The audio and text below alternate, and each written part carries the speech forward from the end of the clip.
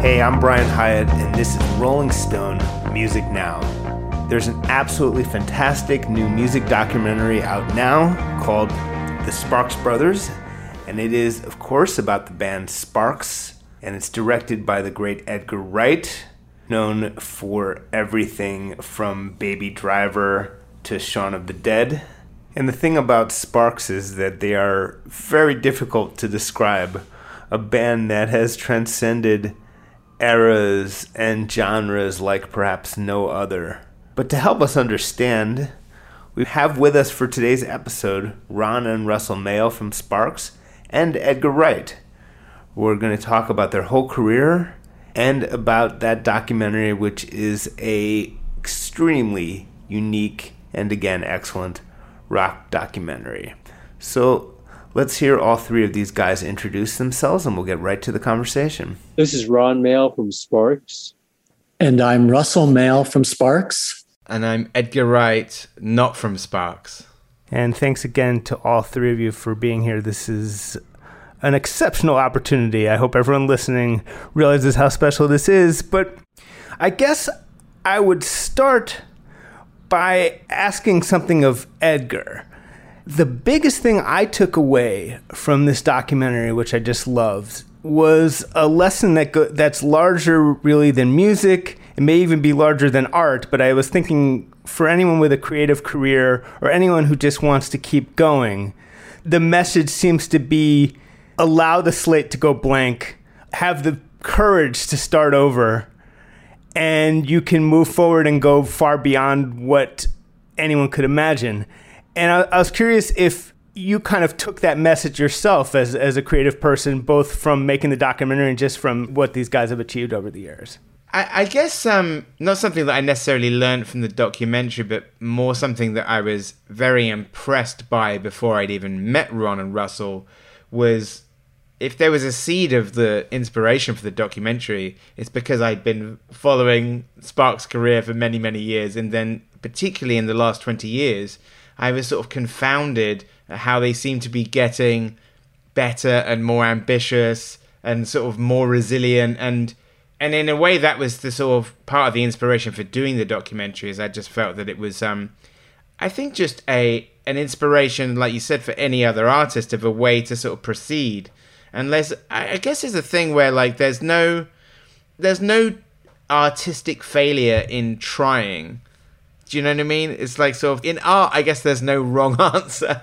And I think that's something that I thought was amazing about Sparks' work. And also I think for Ron and Russell watching the documentary is pretty much throughout the entire film, even with albums that at the time seemed to make sort of zero dent in the zeitgeist in a big way, always have their passionate defenders. Like I know Ron and Russell found it very amazing to see Flea talking at length on 1977's Introducing Sparks, not one of the biggest Sparks albums. And I think that's the thing, is that, you can get kind of bogged down in expectation. This is the same with films. You could get bogged down in expectations and let that kind of like run your life, or you could just make what you want to make. It's funny, I was talking, and this is a similar vein. I actually weirdly had dinner last night with Bill Pope, who was the cinematographer on Scott Pilgrim, and we were talking about the response to that film. And I said, I'm sure the money men at the studio wouldn't want to hear this, but I'd take its current cult status over it being a hit 10 years ago. Now, that might be controversial to say, but like I like the warmth and the growing affection for the movie more than the idea of it being a hit 10 years ago and then people getting tired of it. Now, for Ron and Russell, is that feeling something you can relate to? Oh, absolutely. Obviously, everybody wants to have, you'd rather be liked by more people than fewer people. But I mean, it's sort of part of the thesis, I think, in Edgar's documentary is that we've always wanted to do things under our own terms. And so if there's an audience for that, then great, all the better. But if there isn't, the failure maybe isn't necessarily our fault. We did what we felt was creatively the right thing to do in any one period, and that's the only way we know how to work. And if we tried to kind of mold what we're doing to try to reach more people, we would fail miserably at that anyway. And then you have nothing. You don't have your own credibility intact, and you've lost the essence of what you're all about. And so I think that whole point, that whole argument is really true, and it just, if more people want to hear what you're doing and it's on your own terms, then so much the better. But just to know in your own mind that what you're doing is right for you and creatively right, then at that point, it's out of your hands. We give it off to a record label and we can't do anything more about it, and it either gets accepted or not. And there's different circumstances and different periods of why things maybe are treated better, and all that. But at least the essence of it is something you can stand behind. And then at that point, it's up to the gods. Ron, how much of the constant evolution and transformations and longevity was sort of in your mind at the beginning, and how much was it just sort of the way it all worked out? I mean, I'd like to say it was a part of a plan, but it wasn't. I mean, when we had our first album out, it was originally called Half Nelson, and then the band name was changed for what was thought to be commercial reasons. But when we had done demos, and we were passionate about what we were doing, but just to have and obviously wanted something long term. Every starting musician does, but the fact that we were signed to a label with that album, that really was enough for us. I mean, that was all that we needed. And so the fact that we're here now and there's a documentary encapsulating 5 decades of stuff is kind of surreal to us and very strange, because there's no possible way that we would have imagined this from the beginning or had any plan for it. I mean, when you're involved in a lot of those decisions that, in hindsight seem, I don't know, heroic or whatever, a lot of times it's just kind of self-preservation. And, we don't have an option. I mean, we really are always constantly just doing things. And there never was really a thought of ever stopping, but we never thought that kind of energy that we put into things was anything heroic. We just thought that's what you do. One of you said that it was always your dream to be a British band before, when we get to the part when you moved to England. Now, of course, that's not possible, except you somehow made it possible. You're Americans. And my first reaction to you saying this is that, well, you can't be a British band. And yet you essentially became one. Can you unpack that a little bit? It's just wild. Yeah, well, it was our dream. We were huge Anglophiles. We loved British bands, despite the fact that we live in LA. And it was kind of counter to the whole Laurel Canyon kind of scene that where our interests lied. And so to get this offer to move to England via Island Records and to reform the band at that time with British musicians and to be on this label Island, which was really an iconic label that represented, a certain type of quality and diversity in their musical approach. For us, that was like, wow, this is, it was a dream come true. And we moved to England and had British bandmates and we had a British manager. And so we were, it was essentially a British band, apart from the fact that we're two Californians. And so it couldn't have been any better. It made the decision that we had about moving to England and breaking up the American band of guys who were our friends at that time. It made it difficult, like it's discussed in the documentary, but it was this thing of, well, what do we do? We're faced with this offer to kind of fulfill our dream. And so all that stuff in the documentary about with the garage sale and getting rid of everything is kind of, it was really the case. I mean, we were just young and naive, and we didn't realize or even think of the consequences of what if it hadn't have worked in the UK. What would we have returned to? We sold all of our possessions, had nothing, and fortunately things went well in the UK. Ron, I feel like one of the few direct influences that I can really pinpoint is Pete Townshend and The Who.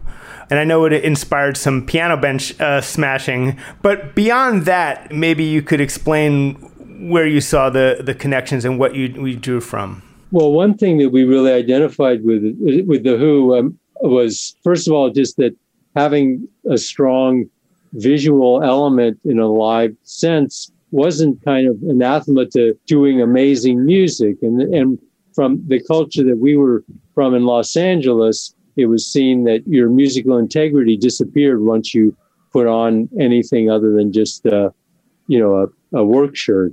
And so we really identified with The Who, and also just the element of individual characters within a band that were really strong.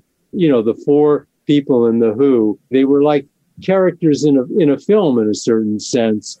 And that idea was something that really appealed to us and seemed like it wasn't there for American bands. And then on the writing end, I think, probably most importantly, the early songs by The Who, where they were kind of vignettes that were, about getting tattoos or having a picture of Lily on the wall, or they weren't like these monumental themes, but they took on some kind of larger character, and there was charm to them. And, I just identified so strongly with that kind of way of writing. And I think that, it really was a heavy influence on, what I've done through all the time of writing, that kind of thing where like a vignette can become something larger than just the actual issue that's being addressed. And especially if you do it in a musical way that's maybe slightly overblown to the weight of the subject matter. Edgar, I'm sure you enjoyed the fact of these guys' visual presence. You seem to love, as the camera always has, to focus on Ron's stage persona. As someone who works in the trade of screen imagery, what do you make of them as a visual entity going all the way back?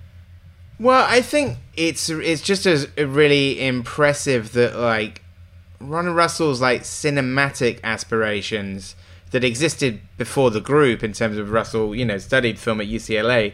I think that comes across in like the presence on stage. It particularly comes across in the album covers, which are like these little stills from motion pictures that don't exist. And so that is like really, I don't know, I find that kind of like so, just so like endlessly impressive. And in a way I wanted to kind of like bring that across into the documentary in the sense of how I shot Ron and Russell. Like, for example, the interviews throughout the entire documentary are shot like the Richard Avedon Big Beat cover. And then also just the idea, I knew kind of what Ron and Russell's sense of humor was from not just the music, but from the music videos and from the album covers. And so the idea of like having the visual puns, or like just being both totally affectionate and passionate about the form, but also being able to sort of commentate on it at the same time. I think a lot of like Spark songs are like that, and I think Ron makes a great analogy in the documentary about when he talks about Jean-Luc Godard being a favorite director, because he makes movies that also seem to be commenting on the movies. And a lot of Spark songs can sort of seem to be commenting on the form, but not in a way that's cynical, with like total passion for the kind of for the art of songwriting. And then in a similar way, I thought it'd be fun, because it's a Sparks documentary, to make a very passionate music documentary and slightly make fun of the music video, music documentary format at the same time.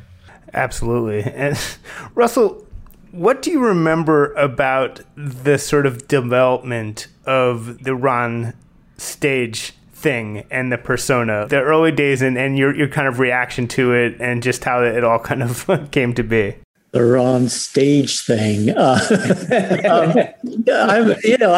It's like, we never really analyze it amongst ourselves. I'll let him continue, but the one thing is that we were trying to be a British band, and everybody else in the band was able to convey an English flair in their appearance, but I wasn't, and so I kind of had to resort to something else, and so it was out of desperation to try to remain a member of the band, really. So anyway, go ahead, Russell. Yeah, he couldn't fling his keyboard around like he couldn't do windmills with his keyboard like Townsend could.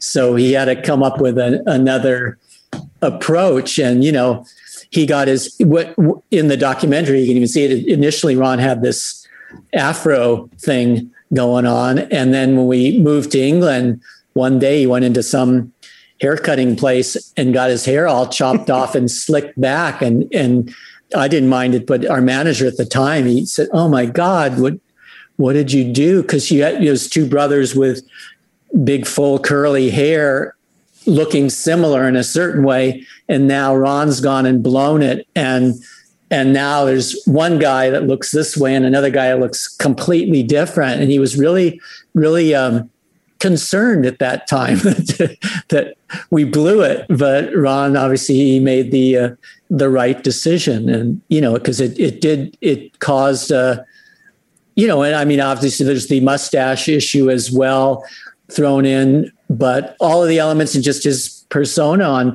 especially on TV, because at that time, TV in the UK and being on shows like Top of the Pops, it was the entire nation was focused virtually on this one TV show that on a Thursday night. And so to get the entire nation watching who was on that show, and then for Ron's kind of character to be such as it was, that, it really caused a stir. And, we in London, even to this day, we get a taxi ride there and we'll get some old taxi driver, and he hasn't been following the band at all, but he goes, "Oh, it's the guy, hey, aren't you the guy on Top of the Pop?" In my really great English accent. It was pretty good. That was a taxi driver accent. It's special. Yeah. You never guess who I had the back of my cab. The geezer from Sparks. There you go. God, how do you do it better than me? Those English accents, Brian, if you don't mind, I have a question for Ron, which I've actually never asked. I'm I understand. I know the genesis of the mustache, and I also thought it was great that if anybody ever asked the question, and this is in the documentary, is like, why have a Hitler mustache? Is like you say, well, it's a Charlie Chaplin mustache. That's a great get out, and to have that duality between Chaplin and Hitler is brilliant. But I've never asked this question: what was the inspiration in Sparks Mark II in 1974 to sort of dress like an office worker? Because that sort of is what completes the look. Because nobody else is on Top of the Pops looking like they've just come from the office. Well, I think that it kind of fell in line with the satin suits not suiting me so well. And so I decided, aside from just the facial appearance, that it kind of needed a total dulling down of my whole persona. And, the strange thing is that look kind of got more attention than the people that were really trying hard to be all sequined and satiny and snakeskin boot.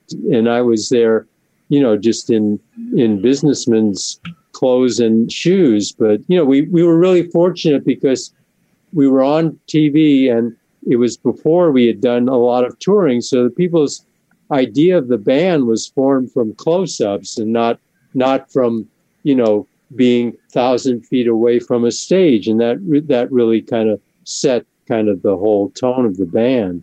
I bet there's some members of the suite who sometimes seem like they were reluctantly in lots of makeup looking at you in the BBC bar thinking like, oh, that guy doesn't have to do anything. But for a day of decision, I could have been looking like a member of Suite. Russell, maybe you could talk about your vocal style, which ties into the vocal melodies, but just all of the things that aren't typical for rock and roll, all of the theatricality and operatic nature of some of what you did and what you do. Where did that come from? I mean, so much of it's just based on the songs that Ron writes. And like a song like This Town maybe is, a good example.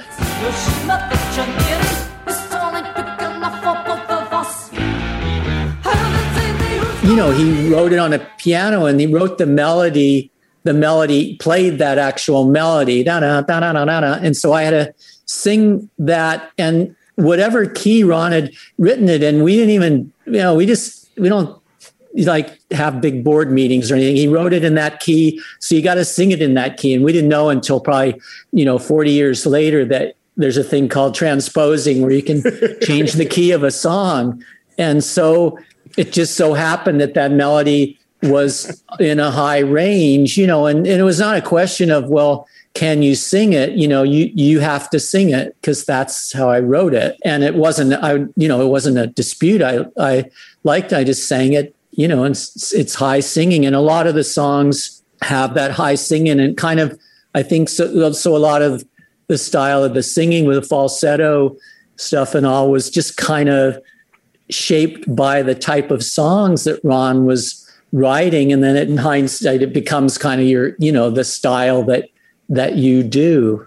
A lot of singers, why I'm comfortable working with Russell, more than comfortable, is just a lot of singers kind of use the basic song as kind of the jumping off point to show their amazing technical prowess. But there's kind of a greater prowess to being able to really convey the essence of a song purely, I think. And so the songs that we have are really strict in their melodic form, and it's important that they not be kind of I don't know, I hate to use the term jazzed up, but just kind of fooled around with and kind of a place for a demonstration of vocal athletics that Russell is kind of beyond all of those needs to do what they do on, America's Got Talent or something, where everyone is showing how emotional they can be. But there's a greater talent to be able to sing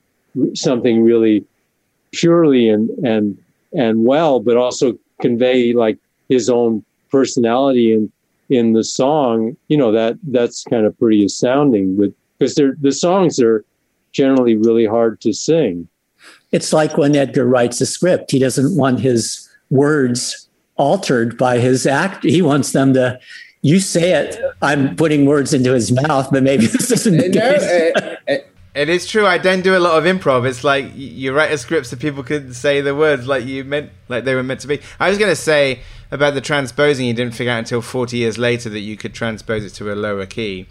Taylor Swift is currently re-recording her entire back catalogue. You could do the same, and there could be another 25 albums without having to write anything. It's just like, do like Sparks in lower key is like another run.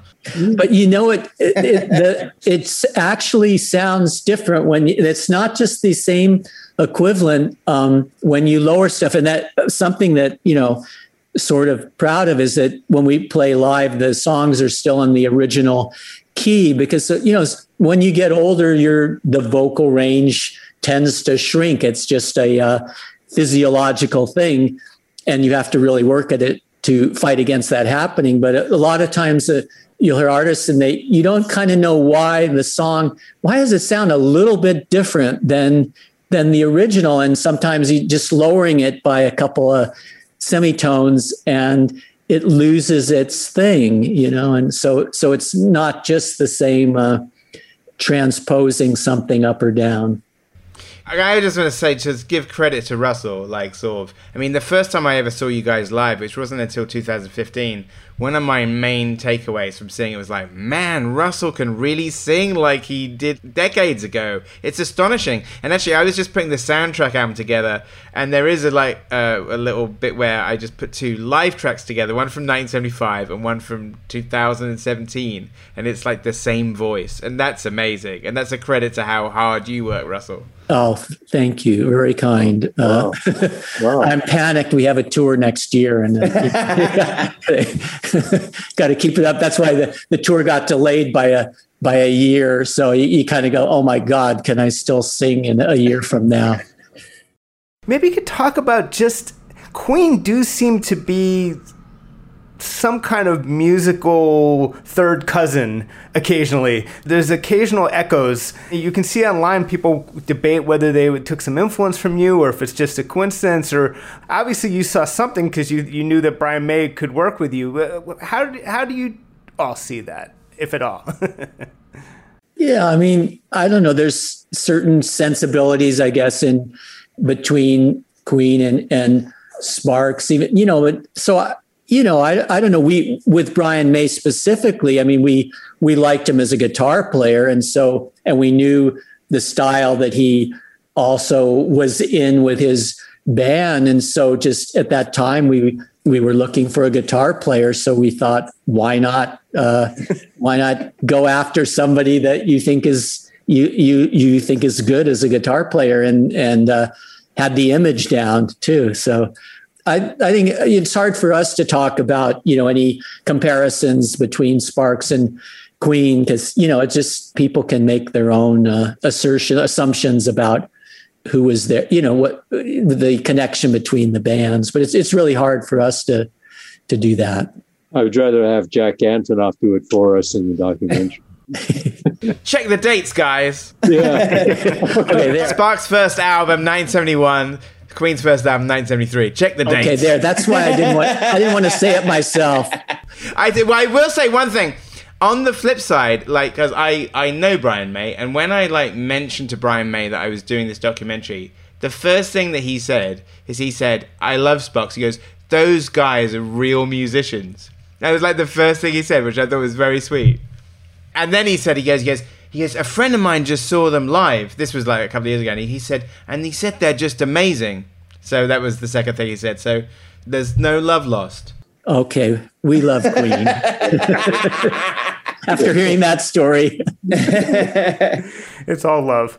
Edgar, to take it back to the movie itself for a second, the film uses many of the tropes of a standard music documentary, but never really feels like a standard music documentary. Were there things that you wanted to avoid, or just techniques you used to keep it feeling? It uses talking heads, but it never feels like that plodding rhythm of the very bog standard music documentary. Yeah, I mean, I was sort of conscious of that. I wanted it to be slightly self-reflexive in the sense that it was sort of poking fun at the format at the same time. So, with little jokes like the chirons under people's names are sometimes kind of pretty silly. And that just seemed to be in the spirit of the band, of kind of Ron and Russell have such a great sense of humor and a sort of the whole career has a sort of arched eyebrow about it, and I wanted to have the same feeling in the documentary. I mean, I love music documentaries, and sometimes you want to avoid cliches and stuff. I wanted to do all of the interviews in the same way, because it does make it seem wow, did they get all of these people in the same studio on the same day? It's to get away from some of those cliches of music documentaries of person sitting in studio in front of the mixing desk, or person sitting in front of their gold records, all of those things that are sort of tired. So I wanted to sort of get away from that. I think if it feels more relaxed, it might just be that I was doing the interviews, and that I was doing the interviews as a fan. I'm not doing it in some kind of the great interrogator, I'm Nick Broomfield, or trying to get at something, or try and sort of I feel that all of the interviews were very relaxed, mainly because I'd never really done that before. So I was kind of just doing it in a way that I'm asking questions, but then it's just having a chat. And some of the best stuff that people talk about is just us riffing on things, me and Neil Gaiman sort of breaking down our kind of hypothesis of what exactly is happening on the propaganda cover is not something I plan to ask him. It just comes up organically. So I think because of that, it maybe feels in a very nice way a little more informal. And that was, I guess it was just unplanned. It's you have these great people, you want to ask them questions about Sparks, and then anything after that is just a conversation between two fans, We were such fans of Edgar's work. And so when Edgar had mentioned about doing a documentary about Sparks, we were really excited. And, we're hoping that, we love films that, Scott Pilgrim's amazing, and going, oh, God, is there a way to, we didn't say this to Edgar at all, but, we hope that it would have the spirit, the energy of Scott Pilgrim, but applied to a documentary. But then we're in the back of our heads going, well, God, how do you do that? Maybe that's not even possible. But we think Edgar achieved kind of as close as you can. That it's not Scott Pilgrim by any means, but the kind of kinetic sort of energy that film has, somehow Edgar managed to achieve that in a documentary about Sparks, to have that kind of energy and urgency to it.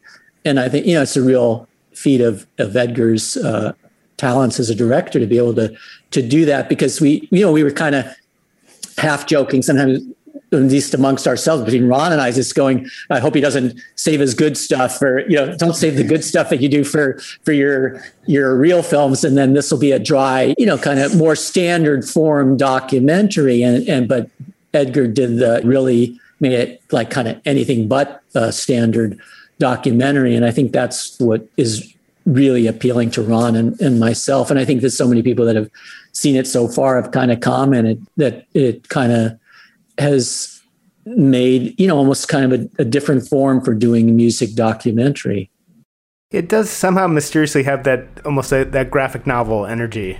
It's almost like a graphic novel about Sparks, which is interesting. But obviously, you started working with Giorgio Moroder, as the film makes clear, and you've talked about before, by lying to a journalist, which is always a good way to start. But maybe you could explain, obviously you had it in your head to make up the lie. So what was the thinking? Because that was, I know you're sick of being told you're ahead of your time, but that was very advanced thinking, and it led to just such marvelous music. So what was the thinking there?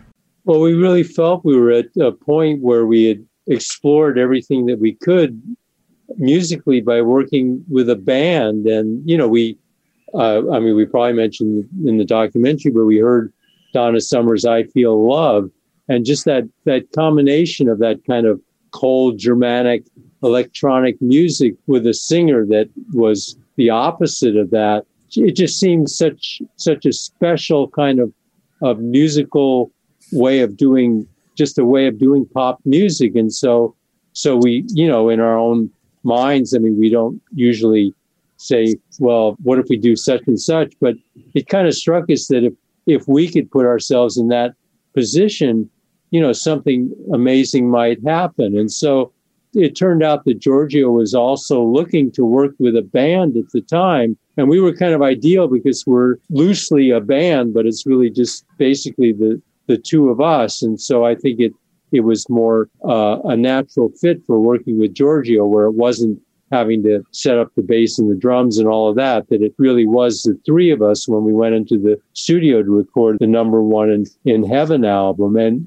the atmosphere of doing that album was so amazing because even though, we had I Feel Love echoing in our head, nobody really knew what that album was going to turn out to be. And that was a really exciting thing. And when the album was done, there were a lot of people, some Sparks fans, but then some that were just generally rock fans that really thought that this was a mistake. And we knew what we had done, and Giorgio knew what he had done. And so it eventually became established as something special. I wanted to ask about the title track, the number one song in Heaven. Maybe we could really dig in for a second on the actual creation of it. I think there's so many great things about it, but one of them is when the beat change.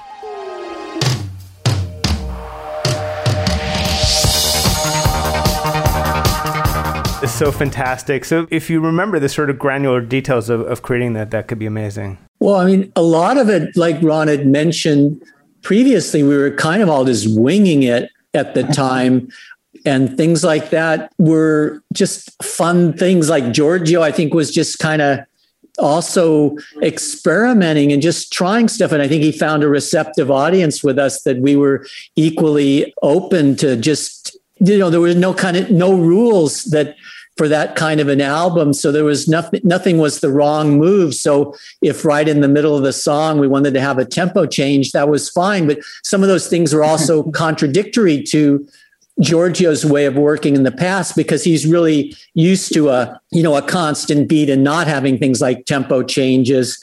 So when something like that came up in the recording process with the three of us, it was kind of even fresh for Giorgio to not be concerned that, oops, right then we kind of going to lose anybody that's wanting to tap along or dance to that song, because they're going to have to all of a sudden put it into overdrive because the tempo's changing. So, I mean, things like that, I think, were just things that came up with experimentation. We all worked in a small studio near downtown LA, this little synthesizer studio, and kind of completely shut off from everything. And things like that just evolved, And I mean, Giorgio, to his credit, he was the one who was really super knowledgeable about synthesizers at the time. And we worked at this studio in downtown that had just banks and banks of Moog synthesizers. And he had some people working for him too that were handy at patching in all the different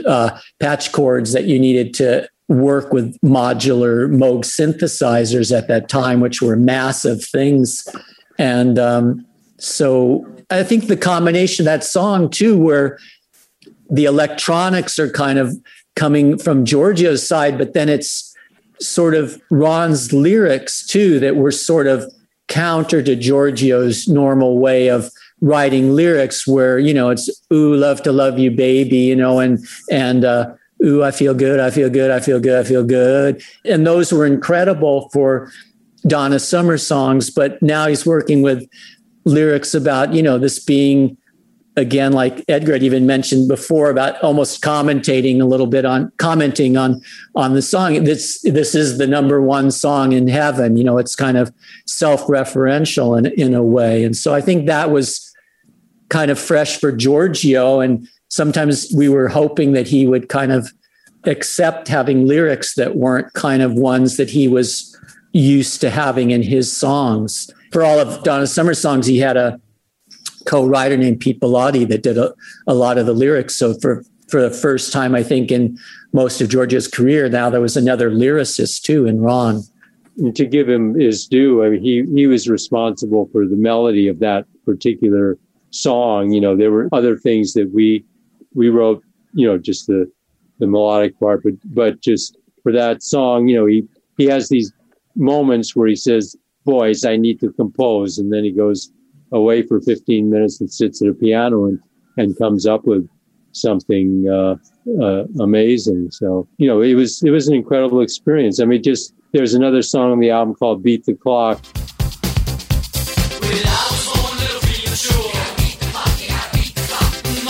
He said, boys, do you have any rock songs?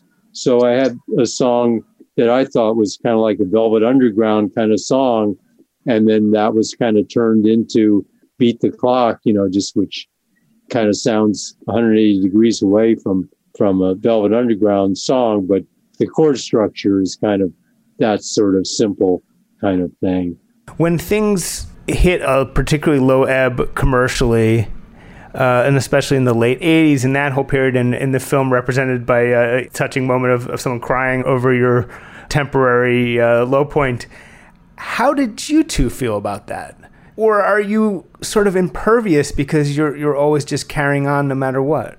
Well, I mean, during that period, despite, it was really a touching moment with Christy Hayden, having her emotional moment, thinking about, looking after being concerned about our well-being. But, the flip side of it is we were at that time also working on this movie musical project with Tim Burton that didn't get off the ground, unfortunately, but we spent probably way too much time working on several years. So, there was creative stuff going on despite whatever any other considerations. There was creative stuff. So despite that, we kind of, again, like was something that Edgar managed to convey so well in the documentary, that through thick and thin, the only thing we can control is just what we do creatively. And so we just steamed ahead. And obviously it's more fun to be working when things are going well. But then I think something that also comes across in the documentary is that maybe there's those times when things are really difficult. That's when you kind of say, we got to find a way to crawl out of this hole. And that's when you do your best work. So I think there's both sides to the story. When you have a band who has sounded like so many different things, Edgar, you had that thing of people asking you, I think, what Sparks album should you start with? And it was very, very difficult to answer. When people ask me that, I have to come back with 5. Because there's not one Sparks album that kind of tells the whole story. But in 5, you can sort of get the shape of it. I once asked David Frick, the legendary Rolling Stone writer, what Sparks album I should recommend to someone who was asking me what to recommend because I was also overwhelmed. And he said, tell them to get all of them. I said, now that's a writer. Oh, wise man. I said, that's not very helpful, but I will pass that on. But for the two of you, is there a core moment? Is there a moment that through all of it, and maybe it's even recent or maybe it doesn't exist at all, where it's like, this is the essence of Sparks? Was there ever a moment like that? Maybe it's an insane question. I don't know. Yeah, I mean, I don't think that there is. I think maybe Dave Frick's comment is kind of more appropriate, where it's like, you gotta, they're all valid. They're all, and that there isn't one. Some albums have like some maybe sentimental value more than others for what was surrounding it at the time. In the UK with Come to My House, was the first album, and it was this big breakthrough for us. But then there were similar times, like in Germany with the Gratuitous Sax album, where we had a really big hit 20 years after Come to My House, and we're having kids that are 13-year-old girls and 14-year-old kids screaming at the band 20 years after the time that they screamed in London. And then the exact same thing in the 80s in Los Angeles, where there's these different eras. So there's different periods that have a special meaning, and the albums, also have a special meaning. But to pick one or another that encapsulates everything, I think it's, it is really difficult. You need at least the 5 that Edgar said, but I'd lean even further to David Frick's Get 'Em All. Would you agree that it does say a lot about Sparks that when you began your collaboration with Franz Ferdinand, you sent them a track called Collaborations Don't Work?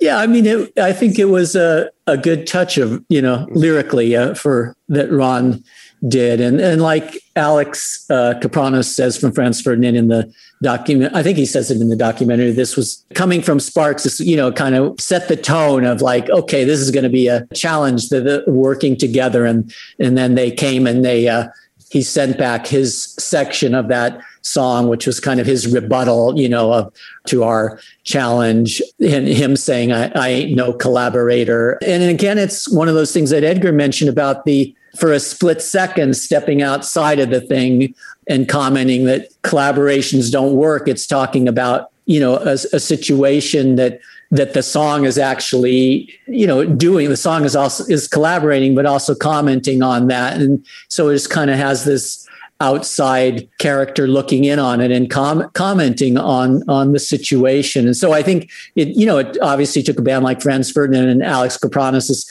sensibility to kind of grasp that sort of concept and not think it was being something offensive or something. And I think it was on the contrary, that it kind of it was the spirit of both bands was so in line that was well received. Collaborations don't work. They don't work. They don't work. Collaborations don't work. From this experience that you might take forward into your non-documentary filmmaking, anything that you learned or are taking forward? Wow, that's a big question to end on. I wish I had an amazing pithy answer for it. I guess the lesson of the movie is to always just try and do what you want to do, not what you think you ought to do. I saw somebody talk about the movie as like sort of 50 years of left turns, and I think that's kind of a good way of describing it. Like I said, there's no wrong answer. So I think that's the thing that is really inspirational for me watching it, is that there's no kind of like, you don't have to follow the conventional charts in art and in music and in film. And that is today's episode. Thanks so much to the guys from Sparks and to Edgar Wright for joining me. Rolling Stone Music Now will be back next week here on SiriusXM Volume, Channel 106. And in the meantime, we are a podcast. Download us as a podcast. Subscribe to us as a podcast wherever you get your podcasts. Make sure to leave us a nice review on iTunes if you can. But as always, thanks for listening, and we will see you next week.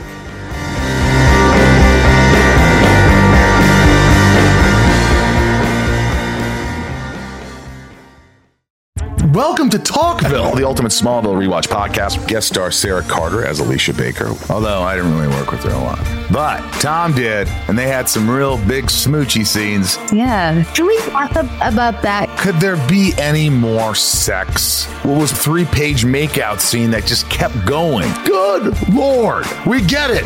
They have chemistry. Jump in now or catch up on any of the past seasons of Talkville on YouTube or wherever you listen.